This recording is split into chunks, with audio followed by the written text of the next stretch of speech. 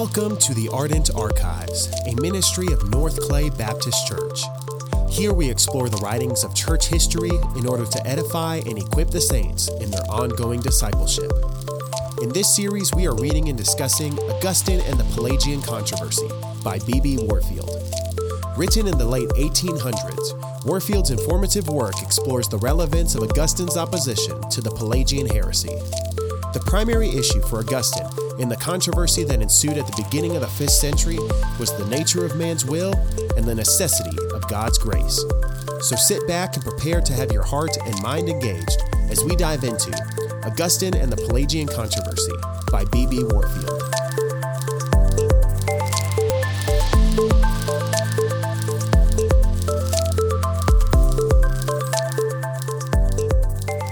Part 2.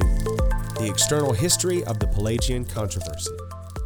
Pelagius seems to have been already somewhat softened by increasing age when he came to Rome about the opening of the 5th century.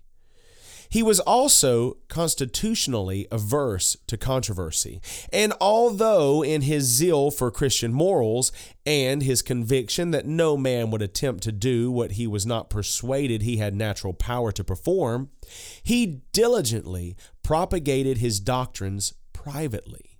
He was careful to rouse no opposition and was content to make what progress he could quietly and without open discussion. His methods of work sufficiently appear in the pages of his Commentary on the Epistles of St. Paul, which was written and published during these years, and which exhibits learning and a sober and correct but somewhat shallow exegetical skill.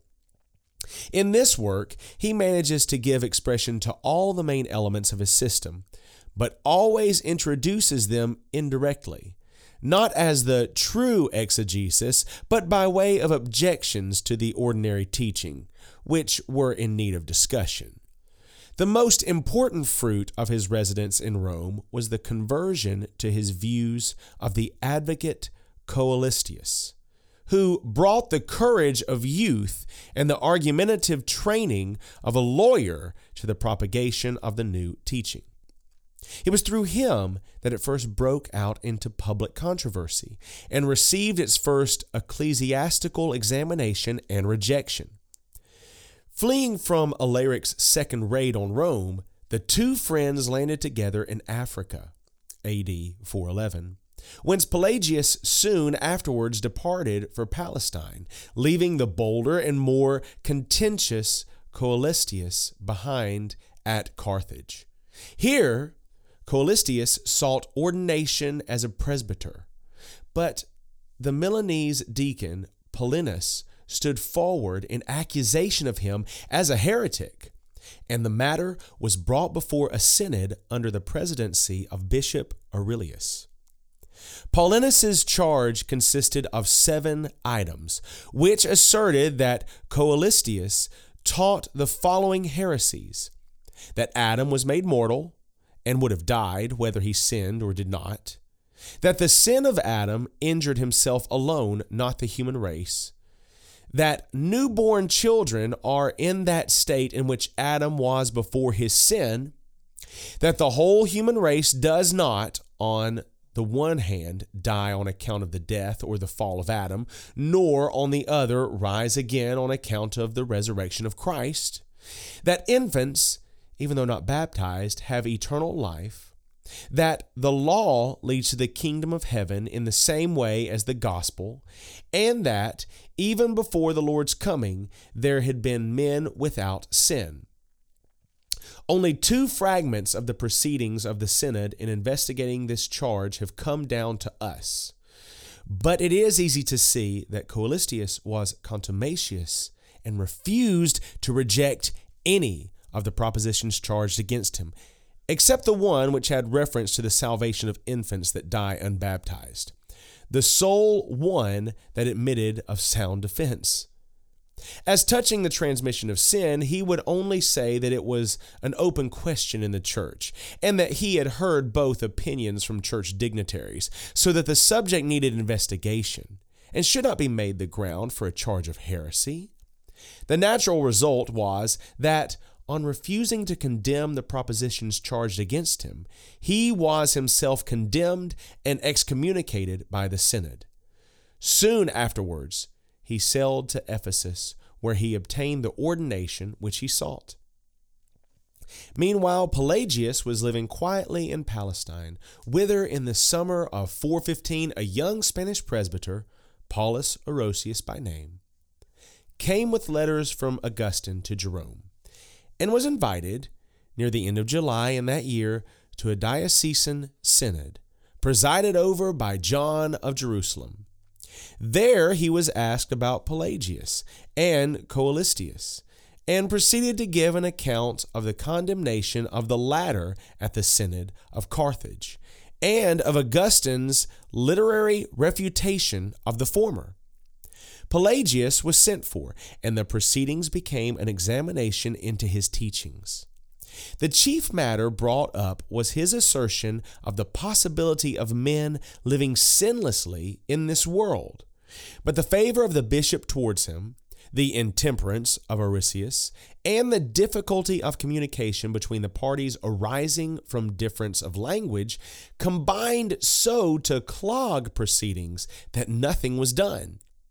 And the whole matter, as Western in its origin, was referred to the Bishop of Rome for examination and decision. Soon afterwards, two Gallic bishops, Hieros of Arles and Lazarus of Aix, who were then in Palestine, lodged a formal accusation against Pelagius with the Metropolitan Eulogius of Caesarea. And he convened a synod of 14 bishops, which met at Lydda, Diospolis, in December of the same year, 415, for the trial of the case. Perhaps no greater ecclesiastical farce was ever enacted than this synod exhibited. When the time arrived, the accusers were prevented from being present by illness, and Pelagius was confronted only by the written accusation. This was both unskillfully drawn and was written in Latin, which the synod did not understand. It was therefore not even consecutively read, and was only head by head rendered into Greek by an interpreter. Pelagius began by reading aloud several letters to himself from various men of reputation in the episcopate, among them a friendly note from Augustine. Thoroughly acquainted with both Latin and Greek, he was enabled skillfully to thread every difficulty and pass safely through the ordeal. Jerome called this a miserable synod, and not unjustly.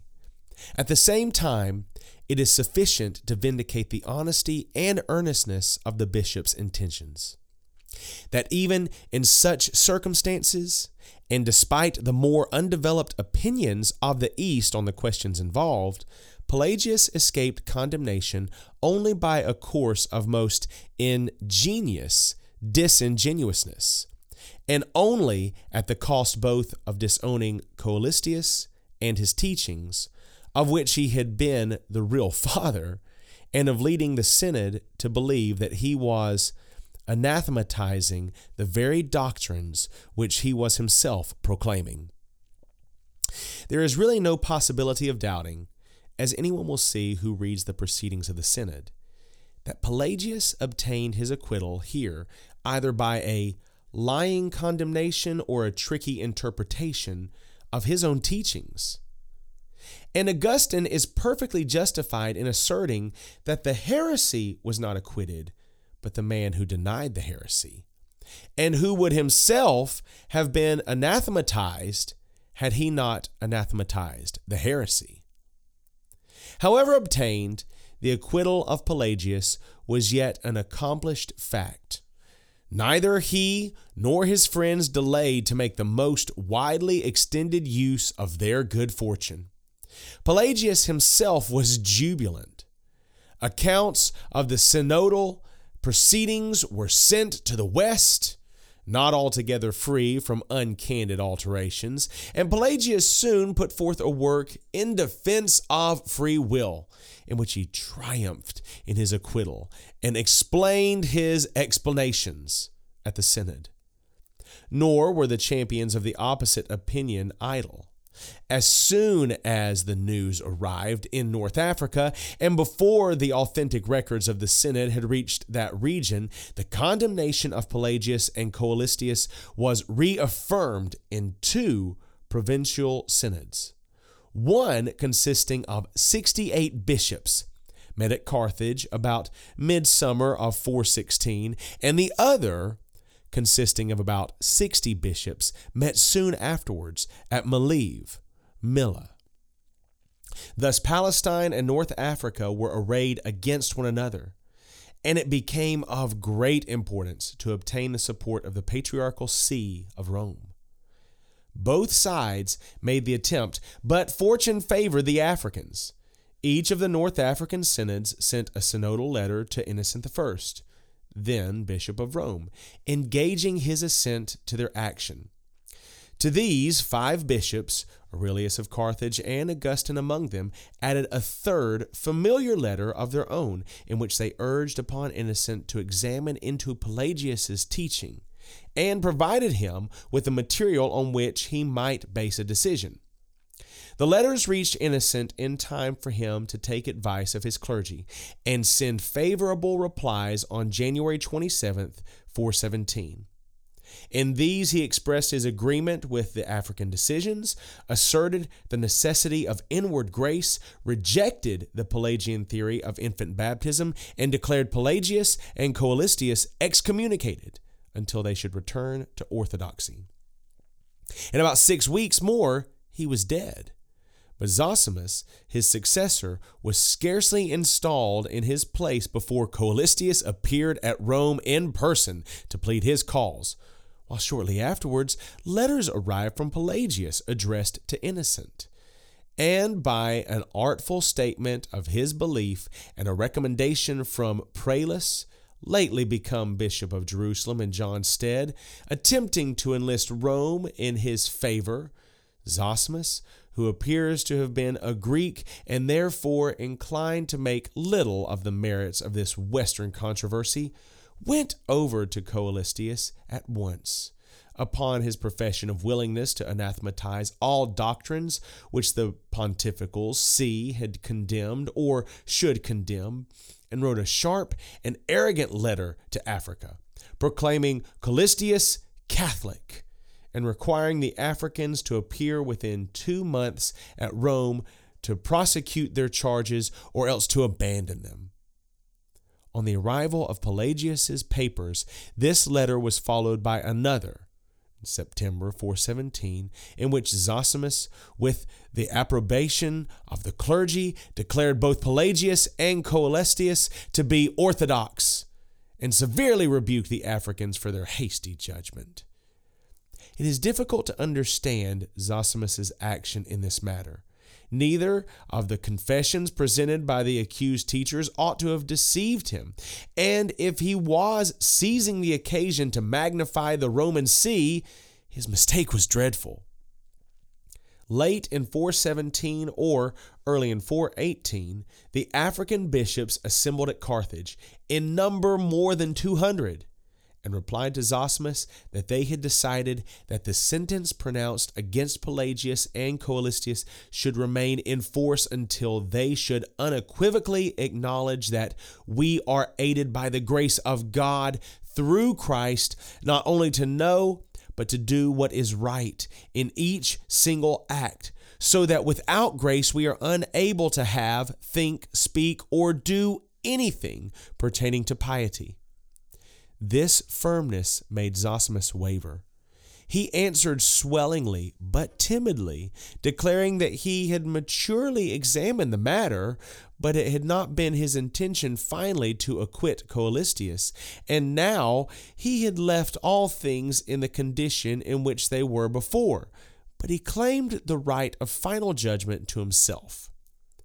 Matters were hastening to a conclusion, however, that would leave him no opportunity to escape from the mortification of an entire change of front. This letter was written on the 21st of March, 418. It was received in Africa on the 29th of April, and on the very next day, an imperial decree was issued from Ravenna ordering Pelagius and Coelistius to be banished from Rome, with all who held their opinions, while on the next day, May 1st, a plenary council of about 200 bishops met at Carthage, and in 9 canons condemned all the essential features of Pelagianism. Whether this simultaneous action was the result of skillful arrangement can only be conjectured. Its effect was in any case necessarily crushing. There could be no appeal from the civil decision, and it played directly into the hands of the African definition of the faith. The Synod's 9 canons part naturally into 3 triads. The first of these deals with the relation of mankind to original sin, and anathematizes in turn those who assert that physical death is a necessity of nature, and not a result of Adam's sin. Those who assert that newborn children derive nothing of original sin from Adam to be expiated by the laver of regeneration, and those who assert a distinction between the kingdom of heaven and eternal life, for entrance into the former of which alone baptism is necessary. The second triad deals with the nature of grace, and anathematizes those who assert that grace brings only remission of past sins, not aid in avoiding future ones.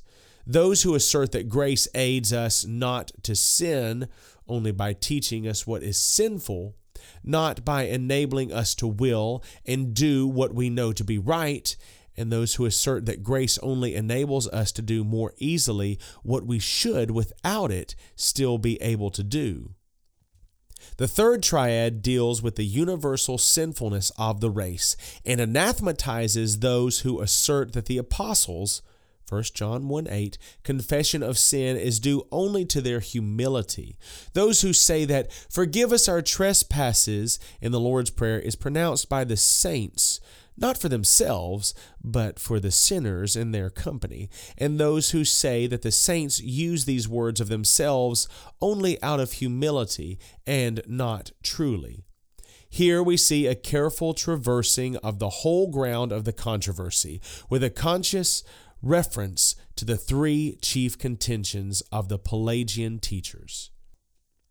The appeal to the civil power, by whomsoever made, was, of course, indefensible, although it accorded with the opinions of the day and was entirely approved by Augustine. But it was the ruin of the Pelagian cause. Zosimus found himself forced either to go into banishment with his wards or to desert their cause. He appears never to have had any personal convictions on the dogmatic points involved in the controversy, and so, all the more readily, yielded to the necessity of the moment. He cited Coelistius to appear before a council for a new examination, but that heresiarch consulted prudence and withdrew from the city. Zosimus, possibly in the effort to appear a leader in the cause he had opposed, not only condemned and excommunicated the men whom less than 6 months before he had pronounced orthodox, after a mature consideration of the matters involved, but in obedience to the imperial decree issued a stringent paper which condemned Pelagius and the Pelagians and affirmed the African doctrines as to corruption of nature, true grace, and the necessity of baptism. To this, he required subscription from all bishops as a test of orthodoxy. 18 Italian bishops refused their signature, with Julian of Eclanum, henceforth to be the champion of the Pelagian party, at their head, and were therefore deposed, although several of them afterwards recanted, and were restored. In Julian, the heresy obtained an advocate who, if aught could have been done for its reinstatement, would surely have proved successful.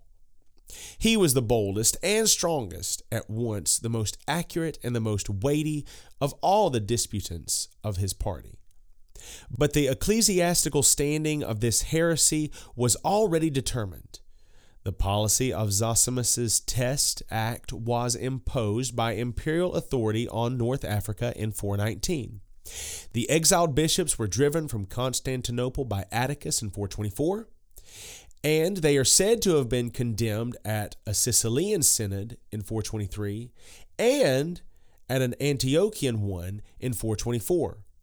Thus, the East itself was preparing for the final act in the drama.